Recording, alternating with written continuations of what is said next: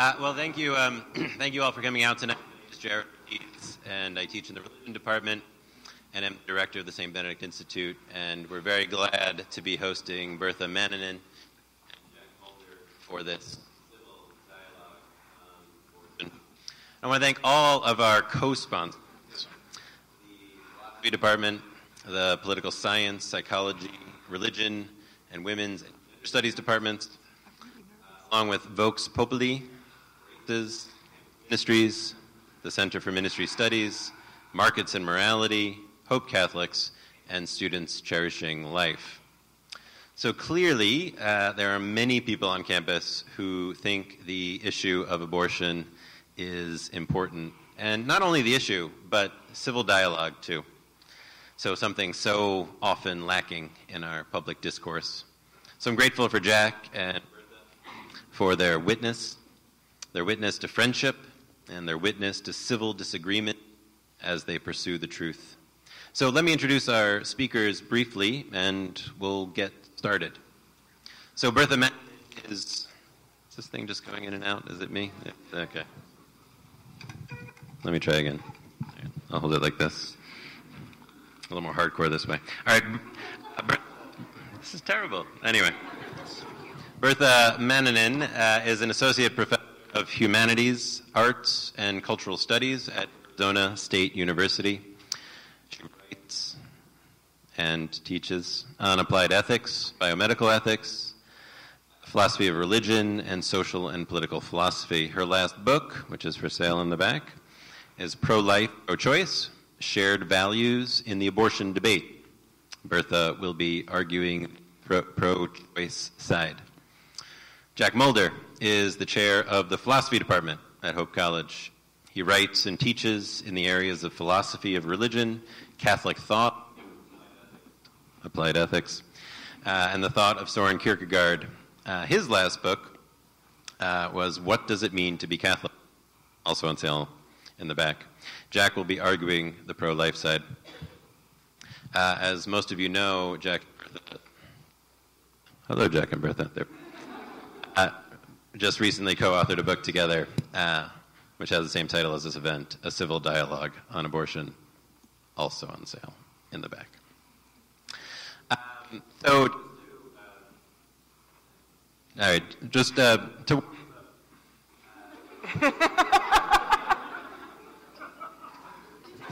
There you go. Thank you. This is so much better. Okay. All right, this is not supposed to be a funny event. Okay. You guys got your game face on? We're good? Okay. All right, so Jack, Bertha, welcome. So glad to have you here. So glad to have so many beautiful people here. So the issue of abortion divides so many people, and yet you two are friends. So tell us a little bit about your friendship. How did that friendship come about? Does this work? Yeah. Okay. We went to school together, and we were office mates. Mm-hmm. So you're really cramped quarters, so you have to get along. But it's not hard to get along with Jack.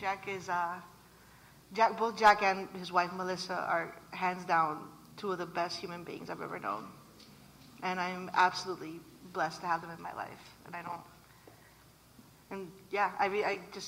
I don't have anything bad to say about him ever. So. Well, the feeling's mutual.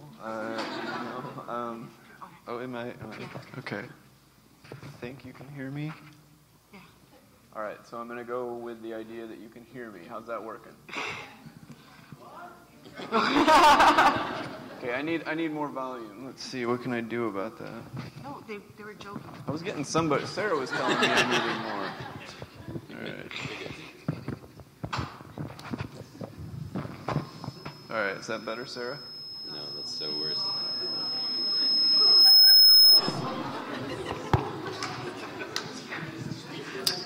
It's actually just Laurel and Hardy. This is just a vaudeville show, not a dialogue at all.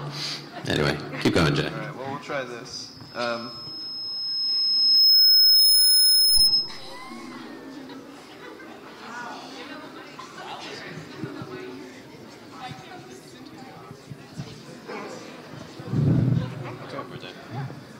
All right, we'll try this one more time.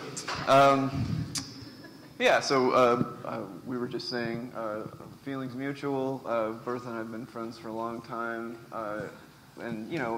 Getting to know Bertha was just great because we were kind of debating about issues in philosophy of religion and ethics and this kind of thing.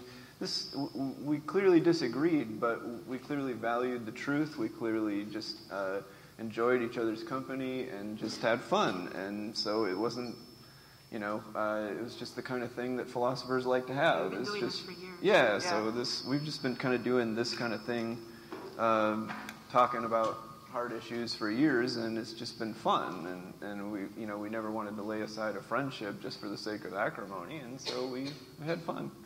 So that's what made us write a book, I guess. Yeah. Great, thank you. All right, so let me ask you a hard question about your co-authors. So in the audience, there's probably some people who are pro-life, some people who are pro-choice, and on those sides of the debates, we often think the other side, or some people on the other side, actually shouldn't have a voice in this dialogue. So Bertha, let me start with you. So some people say that men should not have a say in the abortion debate. And clearly you disagree. But how would you respond to someone who argued that men should not have a say at all where it concerns abortion? Okay. You're good? You hear me? All right, cool. So I do have some notes, and I'll read a little bit. But in terms of where abortion is a philosophical issue, like what does it mean to be a person? What does it mean to have rights? When rights conflict, who gets a say? I think men have a voice in that issue because men are philosophers just like women. So in the areas of abortion that philosophy is part of it, then of course men have a voice on those philosophical questions. I actually also take seriously the idea that men have a voice when it comes to pregnancy, where there could be a disagreement about what to do with a pregnancy, and I've written about that. There are a lot of philosophers that have argued that it's unfair that women can get an abortion and they have a second chance to decide whether or not they want to be mothers, whereas men don't appear to have a similar right. And I think that literature is important, and I've read it and I've talked about it. I've written an article about how men should be listened to in situations where the woman wants an abortion and the man doesn't. So in situations where there's a disagreement about what to do about a pregnancy, I think that men have a legitimate voice in that, right?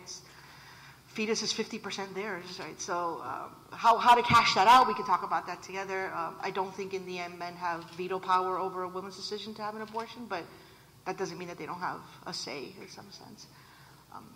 What I think gets people frustrated, when I talk to women about who think this, why men shouldn't have a say in abortion, typically I think those are people that are frustrated when it appears that men are making decisions about lives that will negatively impact women and will have no repercussions on them. And I think that's where the frustration lies. And there's been that's been happening for a while, right? Women's reproductive lives are a lot more are more regulated than men. So we're debating whether or not insurance should cover birth control, but we never had that debate about Viagra, right? Things like that. I think also philosophers use the word phenomenology. What is it like to be a pregnant woman? And men seem to have a lot of opinions about something that they can absolutely never know about. And so I have some quotes here. So people that got really upset when a lot of politicians were saying things like, well, if pregnancy is due to rape, if it's real rape, the body has a way of real rape. The body has ways of shutting that down. Or another quote I have is that, quote, if rape is inevitable, women should just relax and enjoy it. And then another one that says, rape victims should make the best of a bad situation, right? So I think when men are talking about things that they can never understand, that's where women get frustrated. When I have male students saying things like, well, abortion is bad because pregnancy is not a big deal. It's only 9 months. And then you have the baby and you're done with it. No, right? It's not at all like that. Those 9 months are really, really physically precarious, psychologically significant. Whether or not you want the pregnancy, it's still psychologically and physically significant. So things like that. I think the insensitivity to what it's like to be a woman in that situation is what most women are responding to. And in those situations, I think we would all benefit from some sort of humility, right? The same humility that, like, I'll never understand. I'm doing a lot of disability studies now, and I can't do that without listening to people who actually have disabilities, right? I am not one of those people, so I have to shut up and listen. I don't know what it's like to be black in America. I need to shut up and listen. And so similarly, I just think when we're having opinions about things that we can absolutely never really know what it's like to be that person, all of us would benefit from just listening. And I think that's where the frustration comes, that this lack of listening. Great. Thank you. Thank you, Bertha. So, Jack, I want to ask you sort of a similar question. So in order to be pro-life about abortion, it seems that one needs to think that abortion is killing. But if one thinks that abortion is killing, it's as serious as that, how can it be a matter for civil dialogue? So how do you respond to a pro-lifer who thinks that there's no room for dialogue on abortion? Yeah, okay. I think I need to hold this up. If I do, I think that works a little better. Okay. All right, so I want to say three things about that. One is that you use the term killing, and one of the things I want to say is that that's sort of a broad term for any destruction of life, but really a kind of thing that a coroner could determine. But there's a people sometimes in bad corners of this debate sometimes use the word murder, and I think that's the wrong word for this debate, actually, right? Because, I mean, if you look at penal codes, right, they will say that, that's a legal determination. That implies culpability, right? It implies what's called in the law malice aforethought, right? And I just think it's implausible, right, to think that malice is what's going on in just about every case of abortion. I mean, maybe it's logically possible, but it doesn't seem very likely. Right, malice just seems like the wrong idea, right? So I think that's a word that's out of place, really, in this dialogue, right? It just doesn't correspond to what's going on. But there's another thing I want to say about that, and that's so understanding a little bit of kind of the dire nature of someone who's facing a choice like this is part of realizing why there needs to be some dialogue. The second thing is that. Friendship doesn't work that way, right? You don't determine your friends based on, sort of litmus tests and ideological, right, figuring out of, who thinks a lot like you, right? That's going to lead to just, echo chambers and ideological hardening, right, and resentment and all that kind of thing, right? That's just not how friendship works, right? And so, if you want genuine friends, right, I think, right, and you want to, figure out how to have friends across ideological divides, then I think, you need to be able to get inside other folks' heads. A last thing to say just is that, dialogue itself involves a recognition, I think, of kind of where you are with people, right?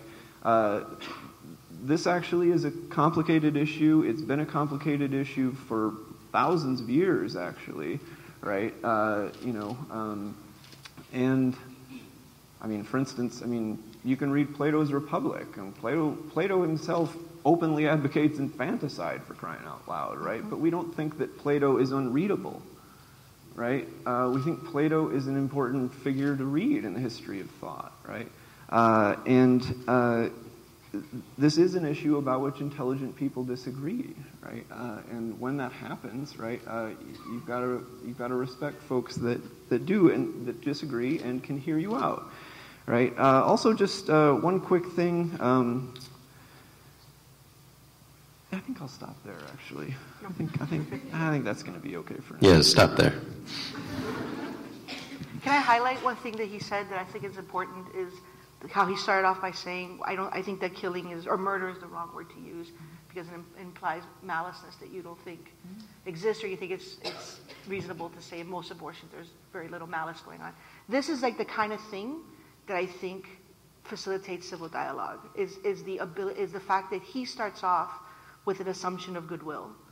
And that he starts off with an assumption of goodness, that just because someone is doing things I disagree with, I'm not going to assume that they're this horrible, evil person. And I think that's vitally important. And I think that's something that, like, I know he's a good person. I know he's not out to, like, destroy women's lives, right? And he knows that I'm not out to, like, I don't peruse hospitals looking to kill babies, right? So I think that as a society, we just start off with, like, if you disagree with me, there must be something morally depraved about you. And that's why we're not. So I just wanted to highlight that I'm happy that you included that, because I think that's vitally important. Yeah, thank you. So I want to ask each of you why you hold the positions you do, and then we'll just kind of open it up between you, and you can go back and forth. So take 5 to 10 minutes on each side. So Bertha, why don't you start, and why don't you tell us why are you pro-choice? Okay. So I have two main reasons why I am pro-choice, at least philosophically. One is a matter of consistency with other rights that we have, and one is a more, which is funny because I just finished telling you how much I hate utilitarianism, right? One of them is actually utilitarian. So I will talk about both. So I'll start off with two stories that I tell my class about when we do this topic. One is one time I was giving blood, like there's always a blood mobile, and I was donating blood. And I got really lightheaded, and the lady who was doing the thing was like, okay, you can stop. We can stop whenever you want. And I'm like, yeah, I know. And I was feeling really bad, like, but they always get you in with like, you can save 2 adults or 4 babies. And I'm like, babies? Of course I'll save them. So I'm kind of like, no, I want to, because I guess you can't do a partial donation. So if you stop, you got to throw the whole thing away, right? So like, no, I want to save 4 babies. And she's like, okay, but, it's still up to you. And then I was like, okay, but what does that tell me, right? So here's a situation where I could feasibly save the lives of 4 children. That's why I want to do it. But even the most minimum inconvenience to me would be enough for me to say stop, right? I don't want to give blood anymore. It's my body, it's my choice. Even if that means 4 babies might die or something because of that. And that illustrated to me that here's a situation where people can make choices about how they want to use their body to help other people. It's clear when it comes to blood donations. Clear when it comes to like bone marrow donations, right? You can't. If someone is dying from a bone marrow transplant, or they need a bone marrow transplant, you can't force anyone to do that for them. Doesn't mean they're not persons. Doesn't mean they don't deserve care or compassion. It just means that there are limits to what you can force some people to do for other people. I always show my students a very quick clip of are you familiar with the movie My Sister's Keeper? And it's about essentially a savior sibling, a child that was created for the express purpose of giving bodily fluids to her older sister who's dying of cancer, who's very sick, who's always been sick. And at some point she goes, I'm not doing this anymore. I think at some point they want her to give a kidney. And she's like, nope, this is it. I'm done. I'm not doing this anymore. I'm not giving you any more kidneys. I'm not giving you any more blood. I'm not giving you more bone marrow. And we show that clip in class and then we talk about it. And I've never had a student ever in the years I've been showing this clip saying, no, I think that little girl should be forced to give her sister her kidney. Never had that happen. And so the intuition seems to be that there are limits to what you can ask of one person to do for another person, even if it's to save that person's life. And bodily infractions seem to be a limit that we don't cross, or we don't even think about crossing in almost any other question but the abortion question. And so consistency, I just think we have to do the same thing. I think, pregnancy, I've given blood and I've been pregnant, and I rather give blood. Pregnancy is really hard. Even the most perfectly, you could be healthy the entire 9 months and the birth. I mean, I have a friend who had 9 months. She barely knew she was pregnant. Nothing, no morning sickness, no nothing. And then had a complicated birth where her pelvis shattered, and she had to learn to walk again. I had health issues with my second child, and they're permanent. They're never going to go away. But I wanted to do it. That was my choice. So to require a woman to undergo a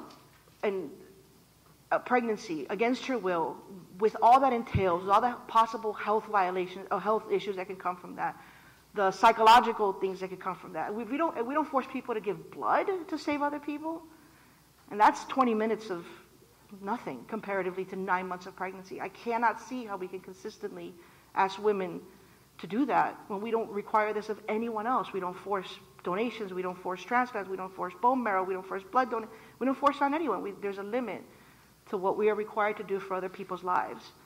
And the bodily infractions seem to be pretty high up there with things we don't force people to do. And for consistency's sake, I think you got to do the same here for pregnancy. That's the main reason. But there are also empirical reasons as well. Maybe I should say empirical instead of utilitarian. It's all of the evidence, all of the research I've done is abundantly clear that prohibitive abortion laws just do not save babies. They do not reduce abortion rates. They do not. They're not good for women. They're not good for the babies. They're not good for fetuses. I have some stats. Here's a quote. Abortion rates have declined globally over the past 25 years, according to a comprehensive new report. And most of those changes have occurred in developed regions with liberal abortion laws.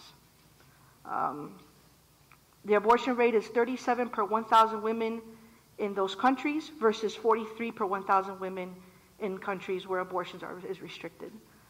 In all the developed regions, abortions fell from 46 per 1,000 women to 27, and the steepest decline has been seen in Europe, and their abortion laws are even more liberal than ours. But for countries like in South America, where abortion is highly restrictive, you get about the same amount of abortions. And those are the ones that are reported, like women that go to hospitals because they're bleeding out from illegal abortion. Who knows how many happen that are never reported? It just doesn't work. And so if I'm genuinely interested in saving fetuses, and actually, believe it or not, I am, right? I don't like abortions. I wish nobody had one. If I'm genuinely interested in saving babies and saving fetuses, prohibiting abortion just does not, there's no evidence that works. What is evidence that works, and we talk about that later, is comprehensive sex education, medically accurate sex. I live in Arizona. Arizona is one of the countries that is not required to have medically accurate sex education. That's a disaster, right? We've seen that states that have abstinence-only sex education have a higher rate of teen pregnancies. Well, there's a reason for that, right? Countries that there's evidence that sex education, contraception, and social welfare programs are correlated to the reduction of abortion rates. So if I'm interested in seeing abortion rates reduced, let's go with what the evidence shows. And the evidence does not show that making abortion illegal is going to do a thing about it. So those are my two reasons. I have these more principled reasons about consistency and more empirical reasons about what works. Great. Thank you, Bertha. Jack, tell us, why are you pro-life? I'll give it a shot. So we've got a lot to talk about there. Yeah. But so let's see. So I'm pro-life because I think that abortion is an act against a vulnerable party. Okay. Namely the fetus, the unborn child, right? By the way, we often hear medical terminology that could call, something, the relevant thing. A zygote, a conceptus, an embryo, a fetus. Sometimes I'll just use fetus as shorthand for any of those prenatal states. So we often hear that, to be fully pro-life, right, you need to have a fully pro-life view. And I just want to say that, I think that's right? I'm certainly need to confess lots of inadequacies there, but I do think capital punishment is bad. I think subverting economic, racial, and other forms of injustice is good, right? Gun control bad, family leave policy is good, right? I don't think you're going to find in the current political climate one party that's really doing this well, right? But so just with that preface, right? I just want to say that. But so to talk a little bit about a kind of pro-life case, for the moral impermissibility of abortion, I want to say two things, and pro-lifers have to say two things, by the way. The first thing they have to say is that the fetus is a person, right, in the moral and legal sense, okay? But actually that doesn't win the whole argument because, as Bertha knows, and this is, God bless you, your favorite line of argument, right? Because it's right. Yeah, I mean, her favorite line of argument is the one that says, let's grant for the moment that the fetus is a person. Even then, right, you've still got to do some more work, namely to show that, right, the mother's autonomy doesn't extend so far as to allow her to terminate the pregnancy by, killing the unborn child. Okay, so there are lots of, okay, so let's talk about the first one, personhood, right? There are two ways we often do that. We often talk about kind of endowment views of the person, and we often talk about performance views of the person. An endowment view of the person would say, okay, this is who you are, right? This is the kind of thing you are, and you have dignity by virtue of your being the kind of thing you are, right? A performance account, right, would say, okay, in order to gain the dignity that, let's say, we think you have, you need to actually, reach a performance level, where you're actually doing the things that we think are important for you to do, thereby to gain dignity. Okay. Now there's some room to fudge some of that, but and we can talk about that. But I think performance views are problematic. Okay. For one thing, right? I think that it treats the fetus as the fetus's condition of dependency is another accidental feature of where it is along a developmental chain, and it strikes me as another thing like age or gender or something like that. And we often think, well, gee, you shouldn't discriminate based on those kinds of things. And I think condition of dependency is a similar kind of thing, right? And I also, part of the problem, I think, is that any view of personhood that holds a performance view of personhood, where you got to perform certain things or reach certain capacities, I think is going to founder on the fact that I don't think you're going to successfully be able to say why this thing, right? Why like a temporarily comatose patient deserves dignity, whereas a fetus doesn't, right? Deserves moral treatment under the law and so on, right? I just don't think that's going to work. It suggests that the resumption of consciousness is somehow more important than the initiation of consciousness, and I don't think that's true. I don't think those are relevantly different, right? So that's one aspect of the thing. The other thing is that I just think grounding personhood and a thing like law and moral treatment on a thing like consciousness is just spooky, right? None of us knows what consciousness really is at the end of the day. It's such a vexed question, right? I mean, we're really trying to figure out how does consciousness arise? That's a notoriously difficult question, right?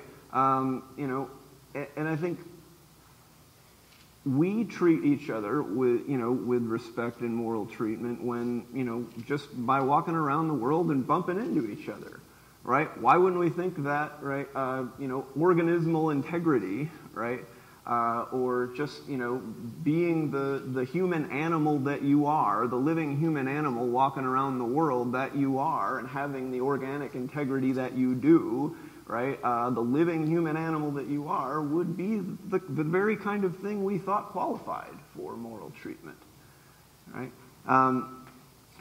And so, I don't think that a mysterious thing like consciousness is the place to start when you're trying to talk about who gets moral treatment and who gets, legal consideration. I think that's a strange way to start. I don't think it's terribly helpful, right?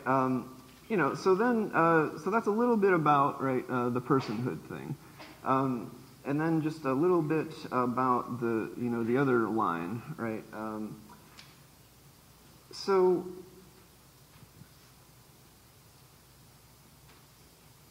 this argument, the one that God bless you, you like, right? The one about autonomy, right? Part of the trouble is that we often say, okay, well, the woman's got to have the autonomy to terminate the pregnancy, which will result in the death of the unborn child, right? And I think the problem is that pregnancy just turns out to be this very unique state where doing that, right, involves, right, grave harm to someone I think is a person. Now, there aren't lots of other states like that. In fact, there are probably no other states like that, right? And I grant that, right?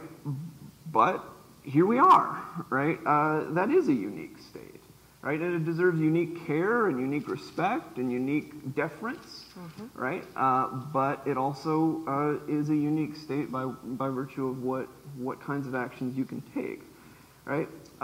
You'll probably hear Bertha talk about McFall v. Shimp, right?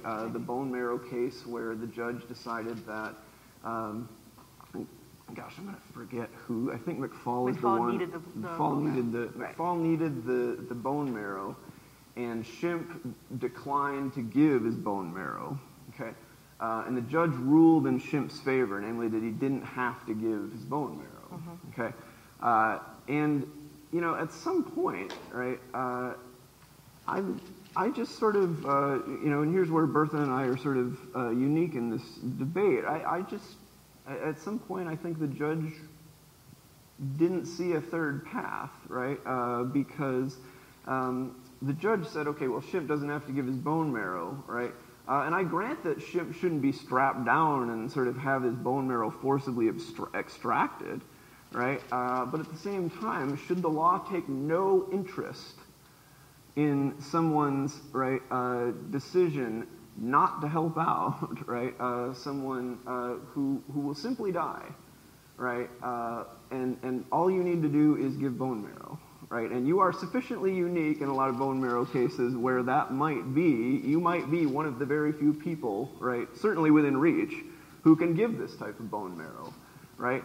And Thompson, who's the kind of originator of this line of argument, right? At one point, she says there might be some cases of abortion that, and these are her words, where she says that some would be indecent, right? And those are her words, right? And one of the things I just want to say is that I think the idea that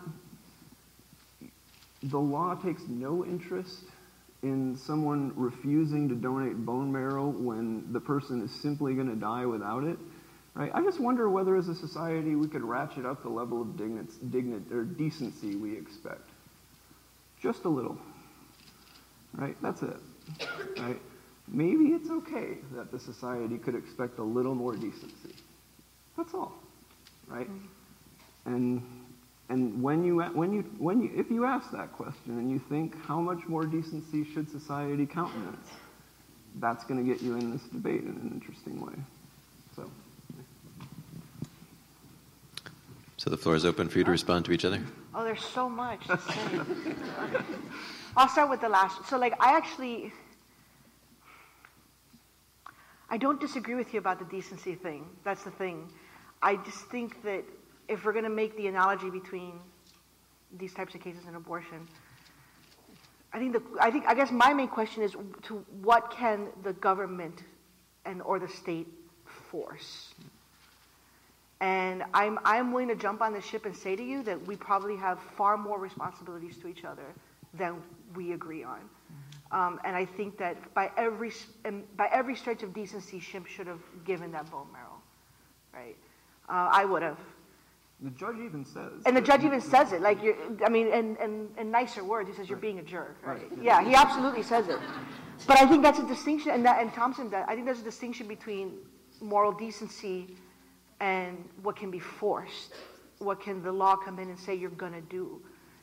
And that's where I think, where it comes to abortion, I'm with you. I've met them. I've met cases of abortion that I just kind of shake my head and go, I can't believe that's the reason you're getting one, right? That's a really horrible reason.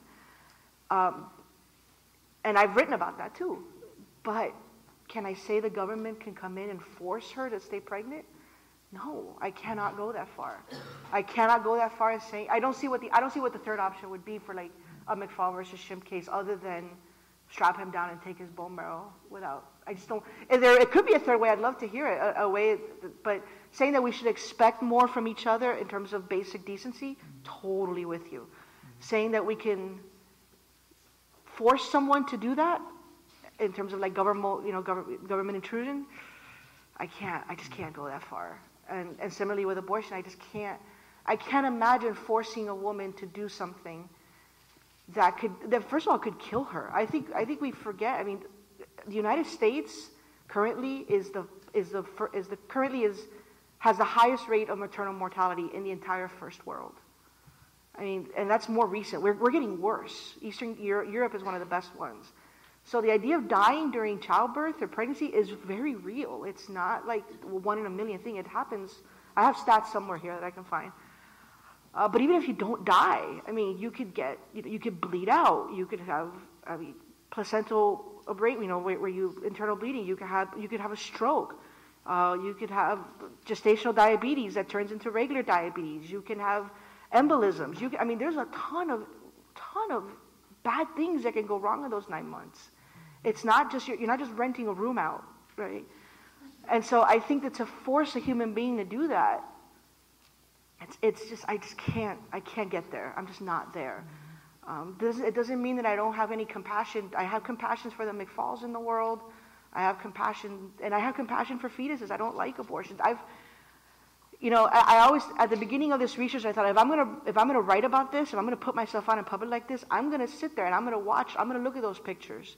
I'm gonna watch those videos that pro-life, people, and I watched all of them, and I hate them. I find them repulsive. I still can't get on board with the government getting involved and forcing women to do this. That's one of the ways I would respond. In terms of consciousness, this is interesting because I actually put a lot more stock on consciousness than you do.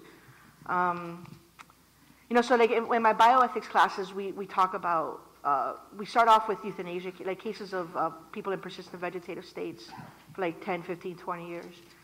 And so we talk about people that, went into a vegetative state like, in 1980 and physically died 20 years later. And within those 20 years, there was not a speck of consciousness, right? They never came back. And I always ask my student, when did they die? When did the person die?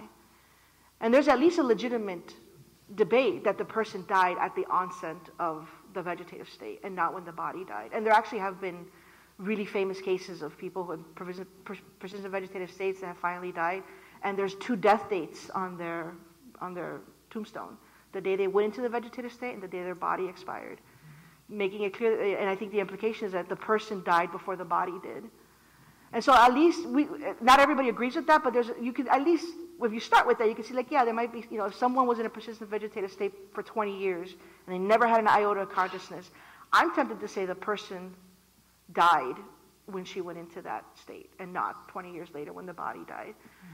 I think consciousness is related to identity, and I think that's that's what makes the temporary coma case different from a fetus case, because someone that comes back from a temporary coma sustained their identity towards that. They come back and they remember everything. They kind of fell asleep and they pick up where they left off, right?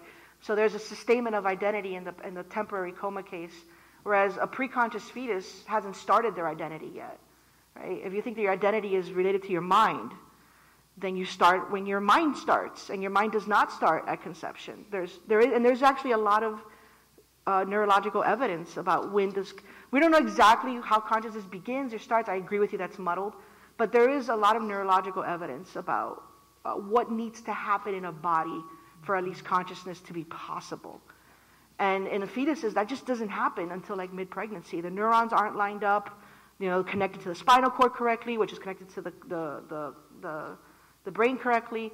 And so, because I think that our identity is really connected to our consciousness, I don't think I began to exist when sperm hits the egg. I think I began to exist when my mind was born, whenever that was. And I don't know exactly when in pregnancy happens, but it doesn't happen at conception. So I think that there's more to consciousness than, I put more stock in it than Jack does. Mm-hmm. Well, gee, there's a lot to talk about there. Let's see. I've got a chance to respond a little bit. Yeah. So So thanks for that. I mean, I just want to say a couple things. I don't want to make them overly long, but yeah. I mean, you wondered about the third way, and I think the third way is neither to strap Shimp down and forcibly extract his bone marrow, nor to merely let it be the kind of thing about which the law lets him completely off the hook, but simply to impose certain sanctions by law. And you might say, well, gee, but McFall's going to die then. And I say, yeah, he is actually going to die. But it's still, right, this law is still going to take some interest in it, right? So that the law still has some interest in the case, right? We often draw parallels in the abortion debate to, military service and things like this, right? And it's very common for nations of various sorts to think that, there's something maybe that people need to give back, right? And in some cases, those are, pretty significant sacrifices that they expect their people to make, right? Okay. So that's one thing. How would that third way, what would it look like in an abortion case, do you think? Abortion, well, that's the problem, is that I don't think it bears the same resemblance to an abortion case in this case, because, right, I don't think Shimp has established the same condition, the same relationship of being needed. I don't think McFall stands in the same type of condition of dependency to Shimp as a fetus stands to the mother. Okay. So, I mean, when you say, right, you don't want to force, right, women essentially to gestate, right, and that, I mean, I think in the case of abortion, right, we wouldn't be talking about it as abortion if it weren't already the case that she was gestating, right? And so it's no longer a question of forcing her to undertake that state. It's one in which, it's one she is in, right? And so then the question is, what can happen, right? Can she undertake the kind of thing that will, result in grave harm to the fetus that she's carrying? And there I just think, well, again, it's a very unique state, right? There's nothing quite like it. But this is a case of direct, grave harm to an innocent party, right? And again, so I'm not persuaded then that that's what we can do. Now, one other quick thing, and then I'll let go of this train. In what you just said, you said something about, when you sustain your identity sort of maybe mentally or through consciousness or something like that. And you referenced the Schiavo case, essentially, where Terry Schiavo has, I think the tombstone says something like... There's two cases that happens in. Yeah. Well, Schiavo is definitely one of them. Schiavo and Cruzan is the other one. Yeah. It says something like, died this date at rest. Peace. Yeah, right. Or something like that. Right. Yeah. And the one thing I want to say about that, in the sense of, we want to say that the temporarily comatose patients, while they were in the coma, were sustaining their identity. And I just want to, the only thing that persuades me that their identity is being sustained is that they woke up in the same organism. It's like sleep. You sustain your identity when you sleep, right? Well, man, it's not just like sleep, right? And I mean, we think that the continuity is there because, the sort of organic conditions remain, right? Now, I mean, unless we want to talk about which phenomenological conditions remain, and that's going to be a really hard thing to figure out, right? And so, at some point, right, and, I just want to say, you said that's why you don't think that you were an embryo in the usual sense, right? And that's essentially the move that someone who thinks like this about consciousness has to make. You have to deny that you were an embryo, right?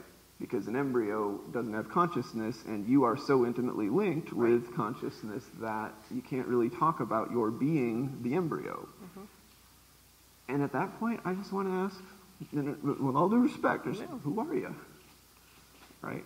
You know, like, who is the person, right? Because is it's, I guess, the consciousness imbued organism, I guess, but... Are you asking me? Well, no, I mean, I think I'm a functioning brain. Yeah, so, I mean, you're a functioning brain. And, Right. I don't know. I mean, we could go back and forth about that. Right. But yeah, so... Okay. I would like to highlight, though, how this right here, this debate right here, is so philosophically pregnant, for lack of a better word. Right, yeah. And it just illustrates how a lot of people have these views about abortion and have never done philosophy, right? And they have these philosophical beliefs and they don't even know that they have them, right? So it's so important it just illustrates to me how important it is to do philosophy before we do politics, before we do ethics, before we do all this stuff.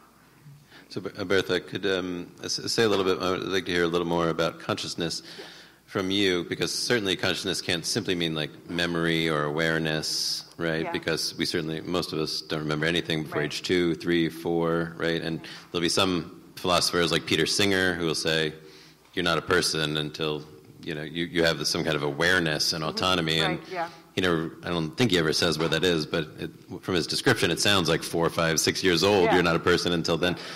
Sounds like you're not quite, No. you're not a Singerian. You don't follow Peter Singer on that. So say a little bit more about consciousness and what that would mean, in the womb, and then, just say a little more about that. I think, that's, so McMahon has that view.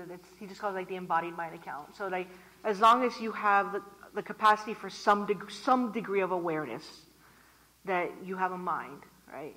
And that could be very rudimentary. So you have to be like an infant would still... I do think I was an infant. I do think I was a late-term fetus. I don't think I was an embryo. So just the capacity for just bare bones consciousness on this view would count as you. And so you sustain your identity. If heaven forbid you got into this horrible accident and that resulted in you having like severe mental disabilities where you can't retain your memories, I still think you would still be you. I think that someone in the advanced stages of Alzheimer's still has an identity relation with the person they were before that, because there's still some consciousness left. I do think that babies, you have an identity relationship with the baby. Although there is something, my husband and I did that with our children. We gave them the self-consciousness test every month until they got it right. I don't know if you know about this, like you put like a little dot on the forehead and you put them in front of a mirror, and then if they try to touch the dot, the implication is they think that's another person, like when a bird is fighting with each other, with another, and then they go like this, right? They go, they're self-aware, right? And so we did that with both our kids, and it didn't happen until they were like a year and a half old. So it takes a while before they're self-aware. But yeah, and to me, I start off with end of life, because end of life for me has a stronger intuition. If I went into a coma in 2018 and my body died in like 2030, I think I died in 2018. I don't think I died when my body did. And actually, I find this interesting, because I think if you have religious beliefs about souls, this should be far more intuitive than if you don't, which is interesting, because I don't know where I stand on souls. So most people think, your body dies and your mind in some way ascends to heaven and goes to live with God. And so if you believe that's true, you believe your identity is something having to do with your mind. So yeah, I just think I go where my minimally functioning brain goes, as long as it, if you put my brain in his body, I'd still be me in a radically different body, right? So I don't know. Those identity issues are tricky, but they're so much fun. That's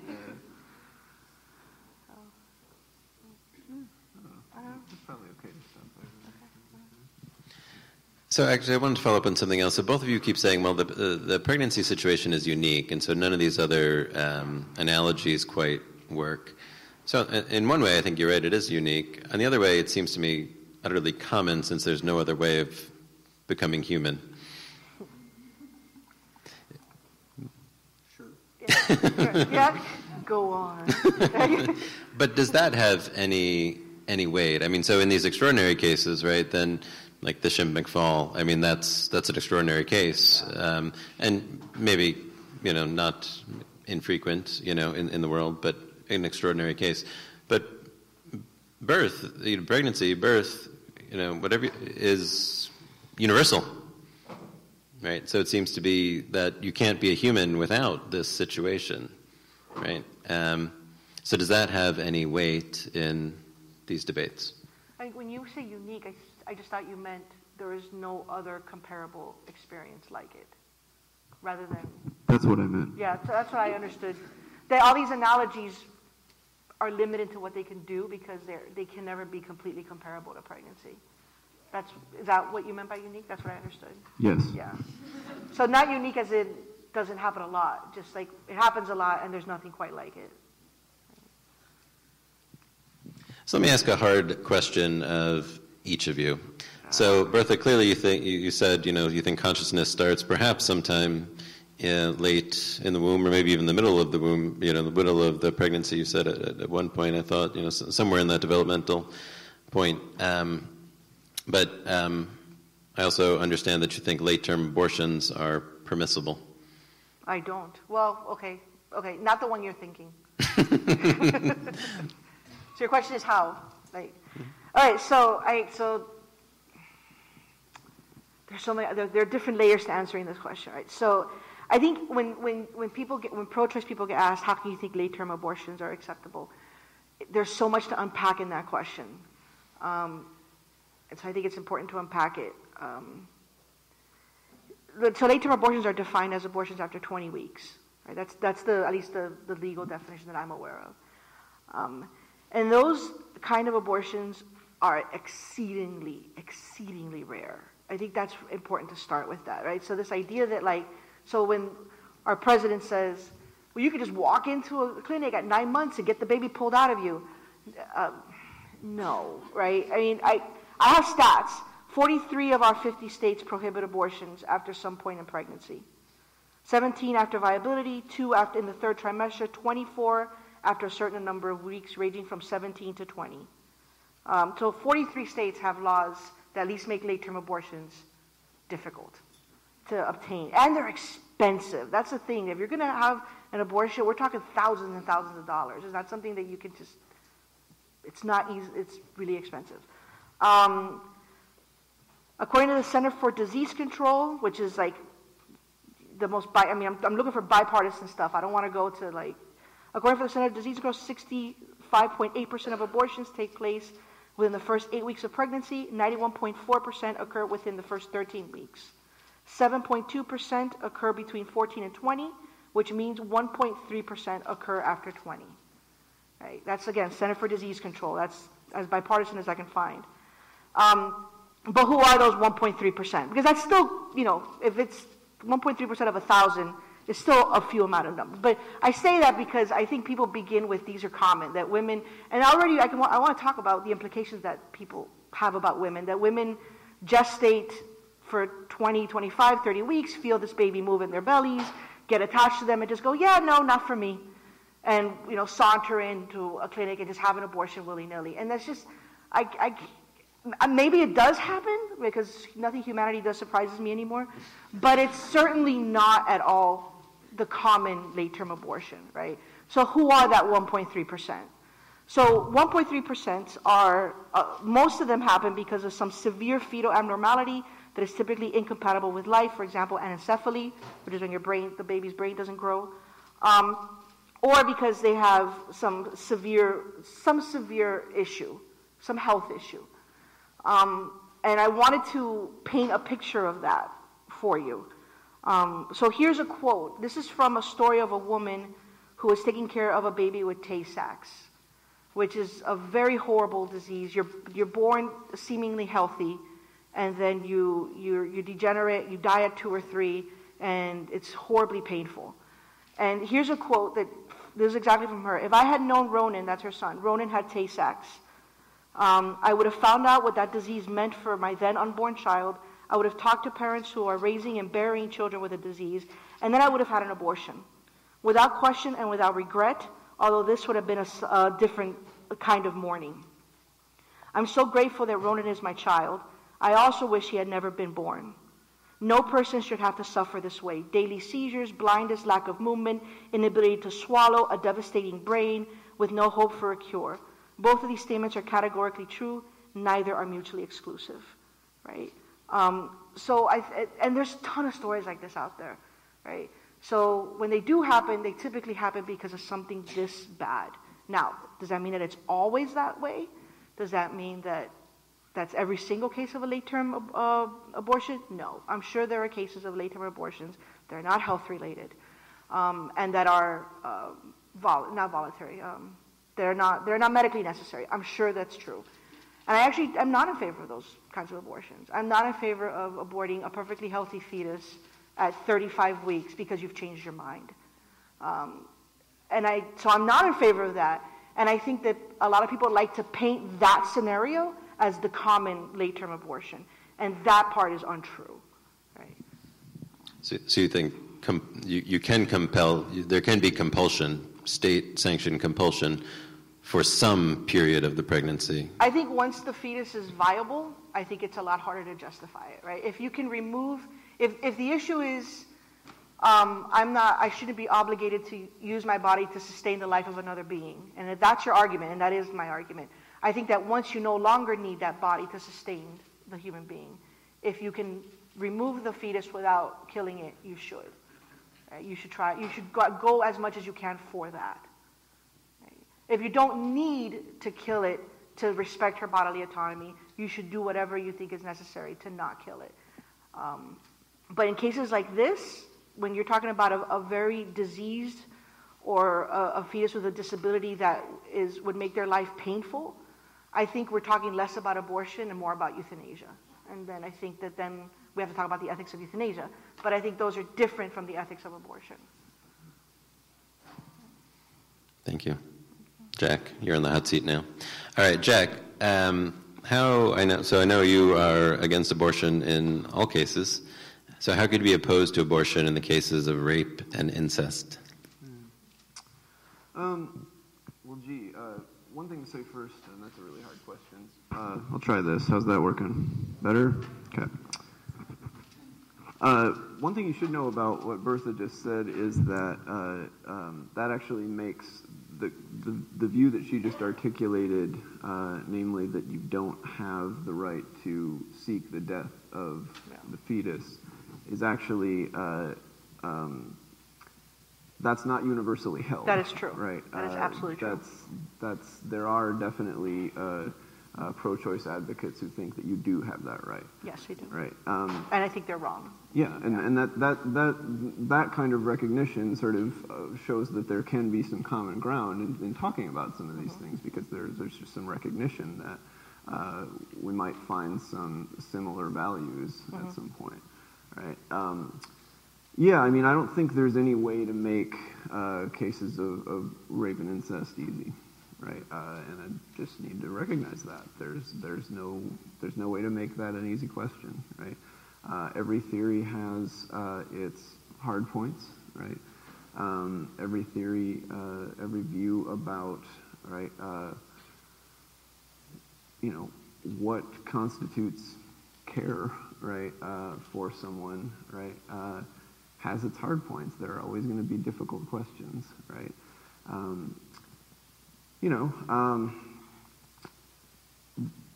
Thinking of one of the theorists that Bertha knows I just mentioned, right? Soren Reeder, right? I mean, she takes a rather extreme view of the cases of rape and incest, right? She actually says that those fetuses have negative moral status. Yes, right. That's her language, right? She thinks that they have. She even suggests that it would be morally required to abort them, right? That's again just language she uses, right? And I think that's kind of over the top. Right, and actually some other pro-choice advocates reined her in on exactly that point. Christine Overall argued that she was over the top on that. Yep. Right, and that recognition for me, right, allows us to just sort of say, okay, well, what is the moral status, right, of any fetus, right, of any unborn child, and the hard question is, like, look, if you think that we're dealing with a vulnerable party in the womb, right? If you think that that party is innocent, and if you think that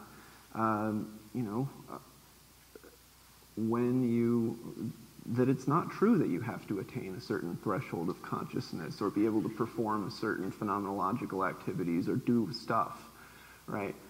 If you think that that's true, right, that's not what it takes to be a person, then you have to recognize that there are people, right, whose origins are dubious, but who nevertheless need to be respected.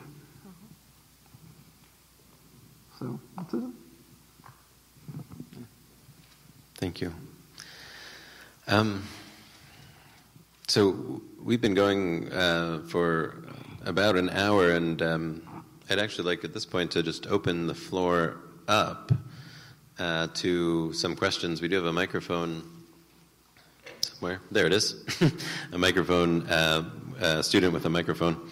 And so for this question and answer period, because the question and answer period, I generally like the questions to come from the audience and the answers to come from our speakers. So in that spirit, I'd like you to just, before you get the microphone, it's a very powerful tool now that it's working, I'd like you to take a moment to actually formulate your questions as a question, to avoid making speeches or giving commentaries or telling stories. And I'd also just again encourage everyone to just imitate the civility that's already been modeled for us. So if you have a question, raise your hand, and we'll have a student come around.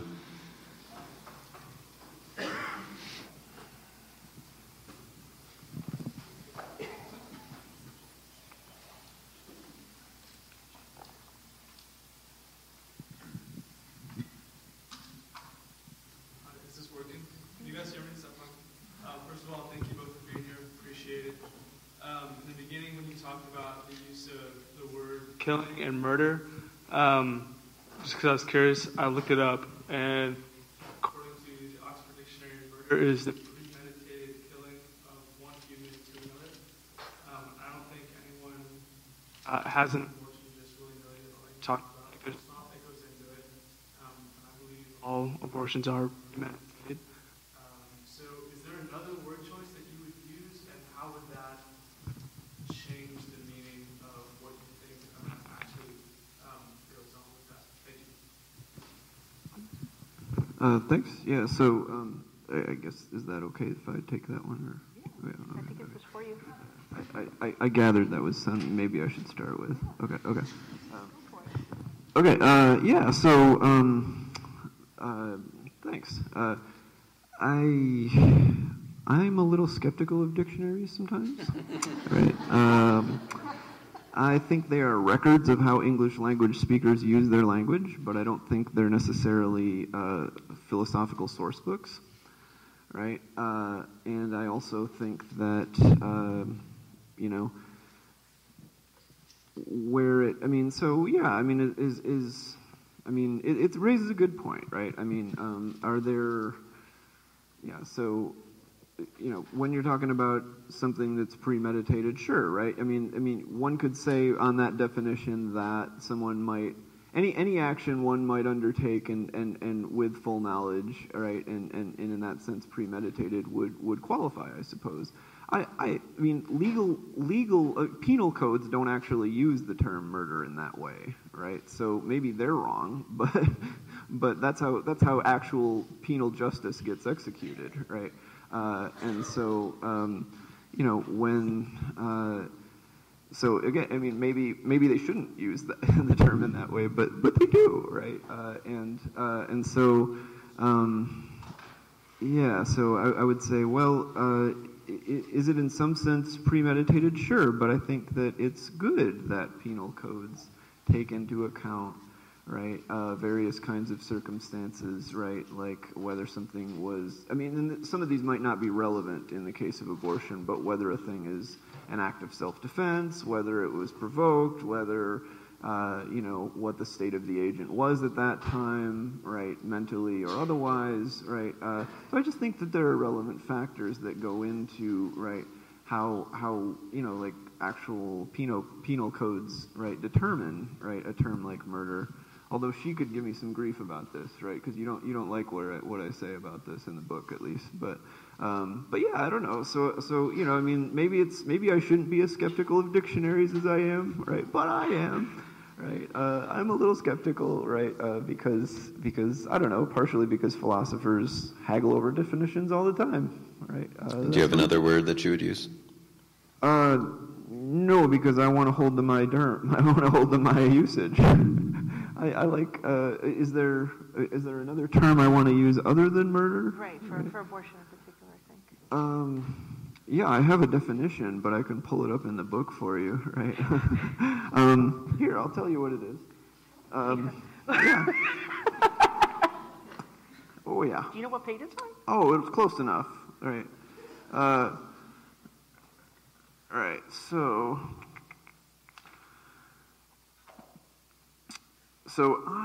here, thanks for asking this question, and I'm sorry I'm answering it weirdly. Okay. Right. He's quoting himself now, by the way. I'm totally quoting myself now. So I would define abortion as an intentional act, so premeditated, right?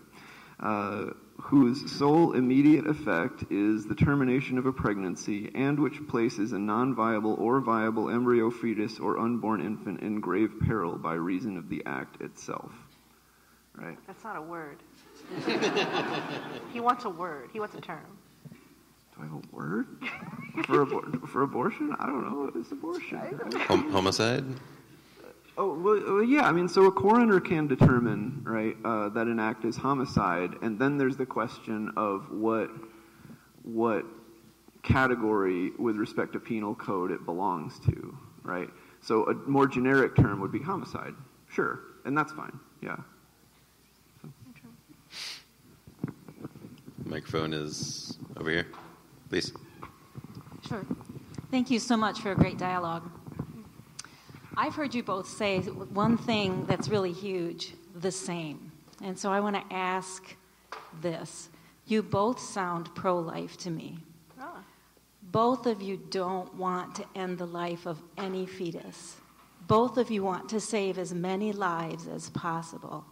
So my question is, what's the way that we can save the most lives possible? Is this in particular reference to abortion, right? Yes, Okay. yes.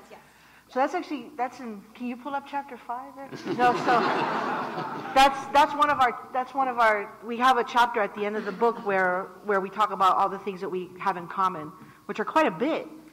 And one of them is that we are in favor of what has been shown by the evidence to reduce abortion rates. And I've touched a bit upon this. I'm in favor of. I would give out contraception like candy, right? Actually, the doctor that delivered my daughters is a Christian. He's no longer my doctor because he moved away. But and it was very pro-life, very involved in the pro-life community in Arizona. But he said he thought his exact words were like, I think birth control pills should be sold in vending machines for like $1. Right. So, wide access to contraception. I have stats. I come ready with stats. He comes ready with the book, but I have. I forgot now where I have them, but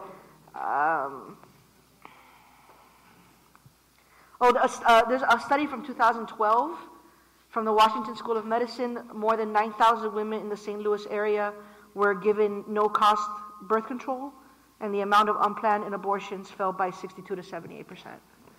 In St. Louis in 2012. So I just think that's just the evidence is overwhelming. People don't get abortions if they don't have pregnancies they don't want, right? So I'm all in favor of contraception, medically accurate sex ed, You'd be surprised. You'd be surprised the stuff I hear. I mean, I teach college students, and the stuff I hear them say about contraception and pregnancy blows my mind with how medically inaccurate it is. I had one student who I heard, and I actually stopped the class and like, this is nothing to do with philosophy of religion, but I'm going to talk about this, who thought that the HPV vaccine prevented all STDs, all of them, AIDS, everything. Like, no, let's stop and have this talk, right? So more education about sex ed, medically accurate sex ed, contraception, and this is the part that a lot of people don't like to hear, although Jack is not one of those people. There's a lot of evidence that social welfare programs go a really long way. If people don't have to be scared about being poor and destitute, they might not have as many abortions. Like, there's a correlation between abortion and poverty.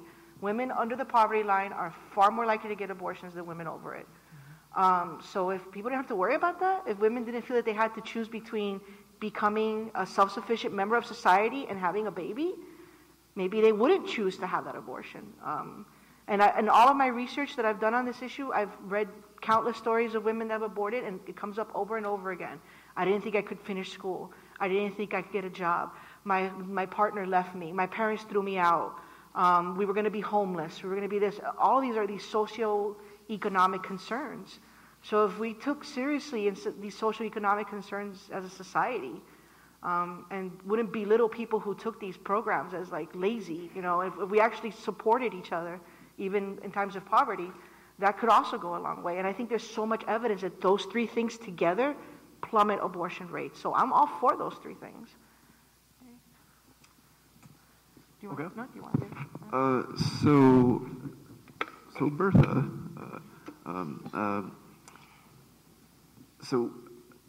so we agree I think almost completely on economic and social justice type things. We agree less, but still some, on sexual ethics, right? Because we think that it's important to, keep in mind that, if you've got a relationship that will foster wanted and welcome pregnancies, right, then that's going to result in, less abortions, right? Yeah. And that respecting sex and teaching folks about how significant, right, sex and sexuality is, right, and how much it ought to be respected, right? And we've got different ways that we think that could work out, but that's a key thing too, right? You got to form the culture too. Absolutely. Right? And with pornography at available at rates that are just unprecedented in human history, right? That's not helping things, right? But it surprised me that you started with contraception, because in the 5th chapter, that's actually the thing about which we have the least in common, agreement. right? Yes. Yeah. But I will say that your writing of it is really awesomely nuanced, and I appreciate it very much. Thanks. But maybe if I can say just a little bit about where we kind of finesse it a little bit. So I'm a Catholic, right? And I think that, and I could try to spell this out in more detail if we wanted to, but we'll just start with the idea that I don't think contraception is a great thing, right? I do think that, and I think Pope Benedict XVI, in that famous moment in, I don't know, 2010 or something, he acknowledged that look, abstinence only doesn't have to be the model. It can you do want to think about abstinence when you're not dealing with a sexual relationship that honors the significance of sex. Yes, I think that that's an important key to it. If you don't talk about that, if you just have, if sex occurs outside of those relationships, then it's less likely that the pregnancy is going to be wanted and welcome, right? So I do think that has a role, okay? Then, right, if you are engaged in sexual activity. I think that, right, this famous ABC model, right, and Pope Benedict explicitly, gave a hand wave to the ABC model, which is abstinence, be faithful, right? So if you're not abstinent, then be faithful, right? That is, restricted number of sexual partners, right? Look into monogamy, give it a try, right? Right? The water's fine,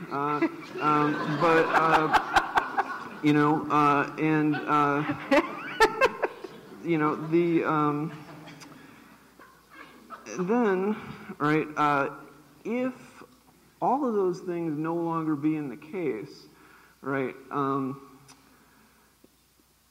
Are there certain regrettable situations, right, in which, right, condom usage, for instance, can minimize risk, right? And I think Pope Benedict XVI explicitly says that, yes, there are some cases in which condom usage can help minimize risk. That's what Pope Benedict XVI said, right?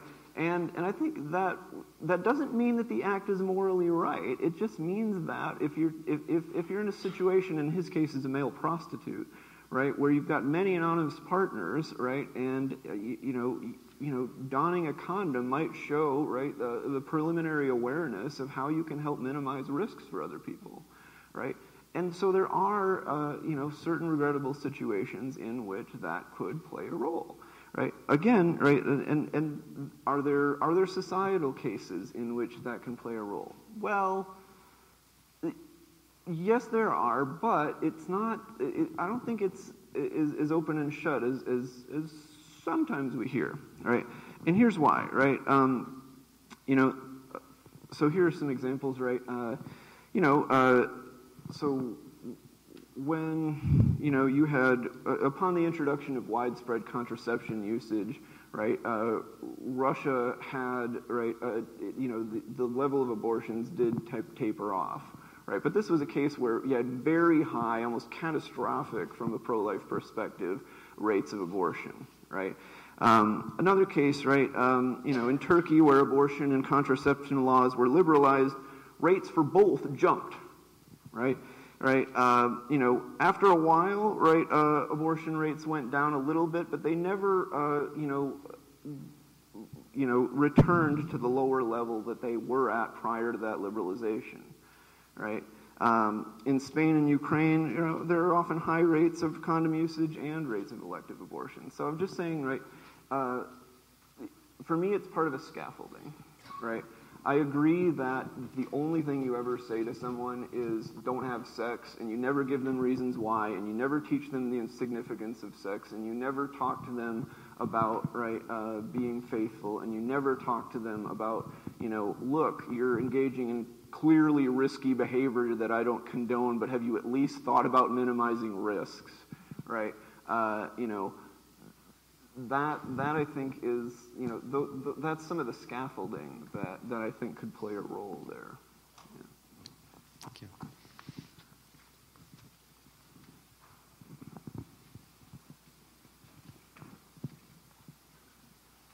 The microphone is moving. Slowly, fastly, quickly. It's getting there, and it has arrived.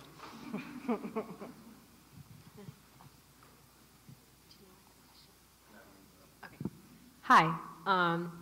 Question. How does the idea, I know, Bertha, you said you don't know what you think on souls, but I'd still like your response also. How does the idea of souls change the conversation? I think it would depend on if you thought souls existed and when you think a human being acquires one. And I really have very little to offer there because that's something I'm currently very much struggling with. And it's probably like the one thing in my life that I am 100% agnostic about. Like I really, really, really want there to be souls. and I really want to believe that people who die still exist at some point. I currently haven't seen a lot of evidence for it. So I'm kind of really torn. But if you believe that souls exist and you believe that souls are significant, a lot will depend on when you think a human being acquires one. Right? You might have probably more to say on that than I do. Yeah, I mean, actually, in some ways I might have less than you might expect, right? Because, so I think that, let's try this. Okay, so I think that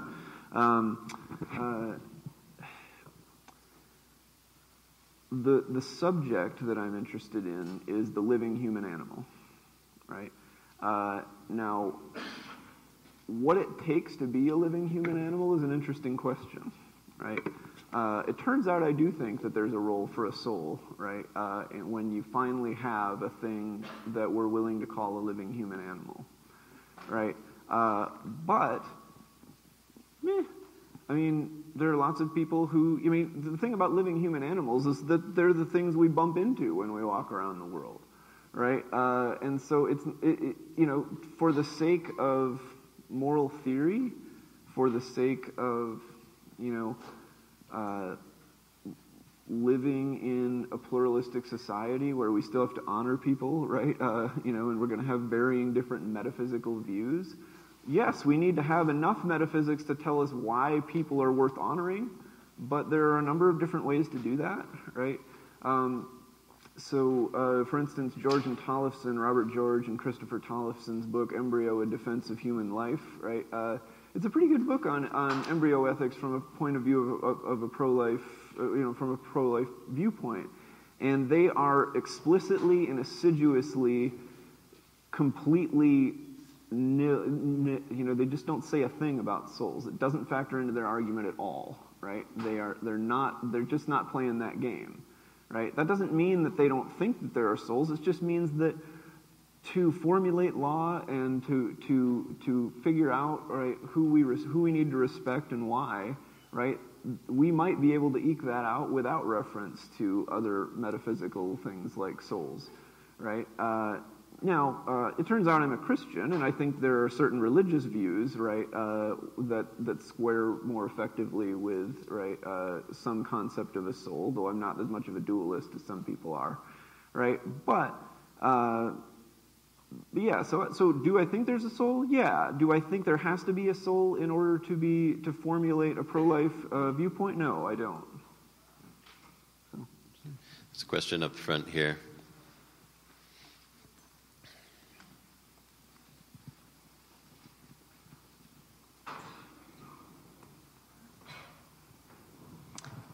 I was wondering, thank you both for being here, too. I appreciate it very much, and I appreciate the civility. She's the one who had to fly from Phoenix. I wonder if you would address, in Michigan, I don't know if this is the latest statistic, but it's close to it if it's not the latest. And in Michigan, our population is about 14% black, and yet 50.5% of the abortions are done on black women and black unborn babies. And I know that Martin Luther King Jr.'s niece, she's saying that it's the biggest civil injustice there is. It's a genocide. And abortion is very, very lucrative. And most of the abortions are targeted at college-age students. They're located right near them, including the one in Grand Rapids. And I just wonder if you'd comment, because we're losing the black population over abortion. Do you want to do that?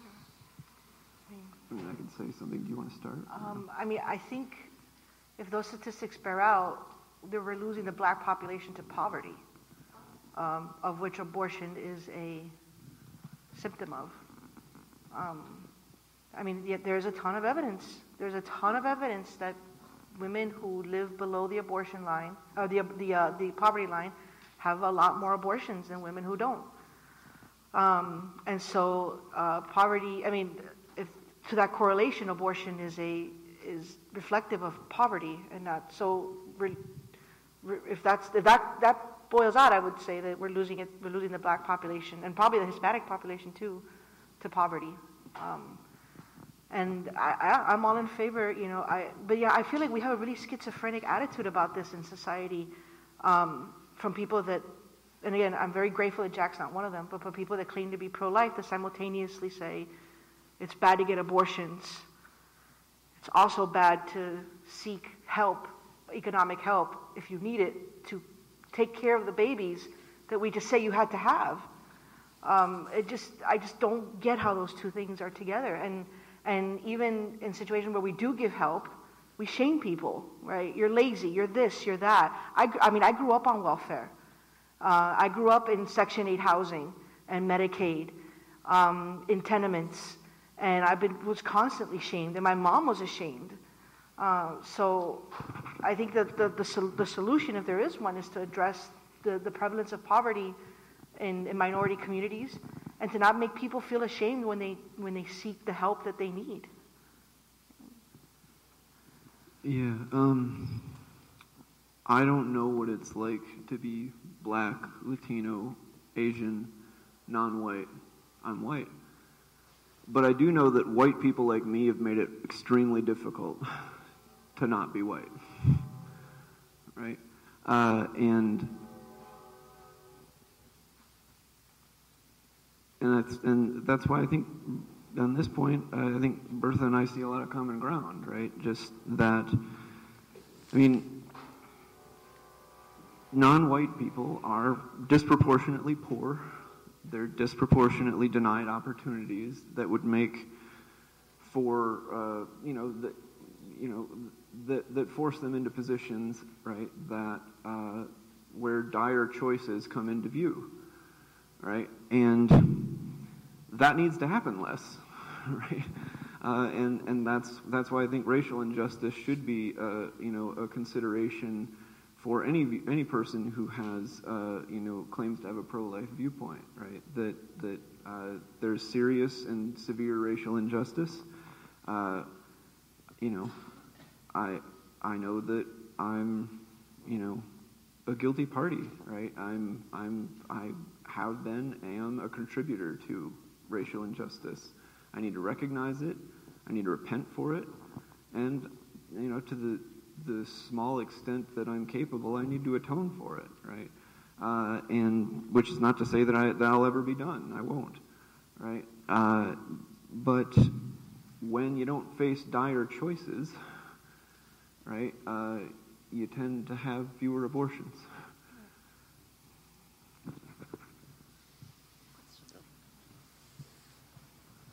Once again, as everyone said, thank you very much for being here and your insight. Great dialogue. You both mentioned how pregnancy being different or very unique in the case of dependence of one person on another. And you talked, and how, analogies will all break down in some way. And you talked a little bit about examples like, we wouldn't force people to have blood transfusions or bone marrow transfusions to save another person's life.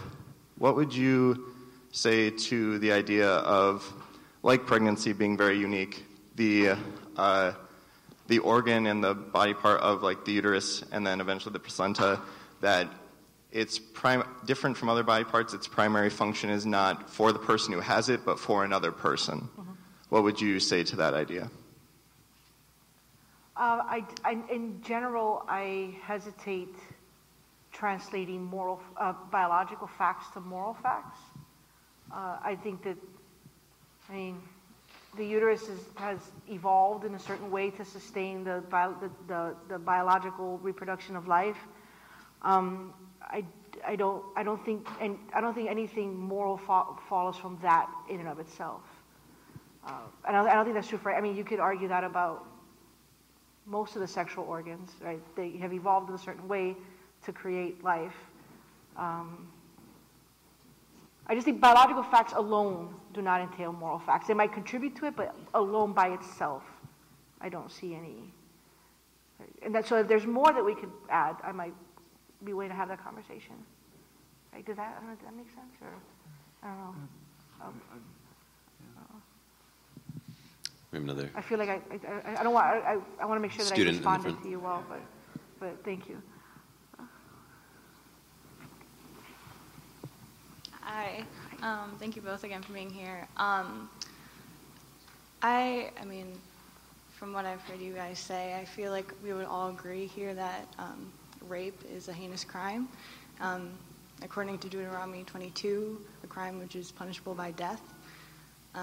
That being said, I'm curious on what you guys would say. The question being, what's wrong with rape? What's the reasoning? What's wrong with it? Yeah, okay, sure. Do you want to start? I mean, I don't even know what's not wrong with rape. I mean, there's so many things you could talk about. We talk a lot in the book about the importance of embodiment and how humans are embodied beings, and that whatever your metaphysical beliefs are about minds and bodies, they're at least intimately related, right? And so violations of our body in any way that they happen tend to have deep psychological negative repercussions.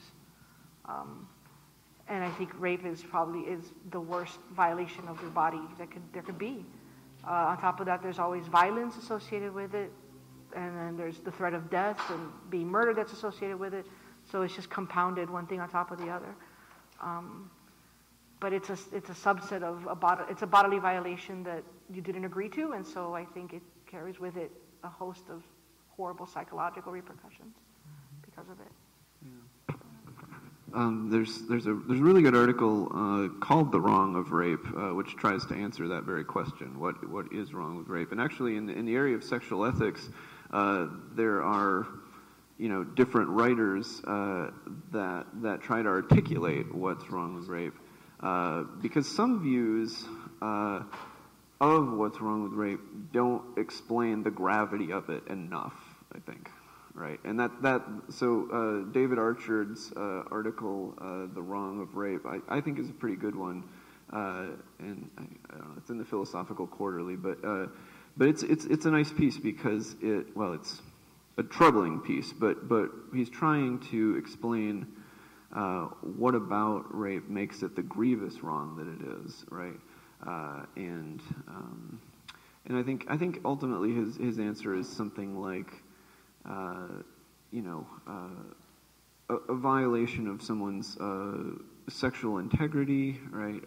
But in a context where that's very central to someone's identity, right? And I think that actually helps us pivot from that to talk about what's positive about wholesome and consensual sexual relationships, right?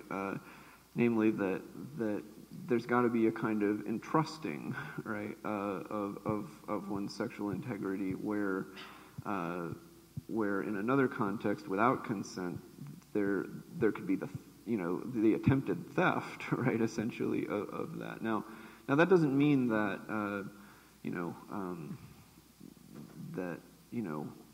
in a certain way, there are these old ancient medieval debates about the fact that yes, one still retains one's purity, right, after a thing like that. It's not that means that someone has actually. It's important to emphasize that there's no moral wrong on the part of the person who's been wronged, right? It's just a grievous harm, right? And so, I don't know. I think I'll stop there. Yeah. So we've been going for about an hour and a half, and I'd like to end the way that you guys end your book, which is kind of a unique way. You dialogue, you back and forth, you critique each other's positions, which seems to make sense in this contentious debate. You do it very civilly, but then the book closes on these points of convergence, and I think we've heard a number of those already.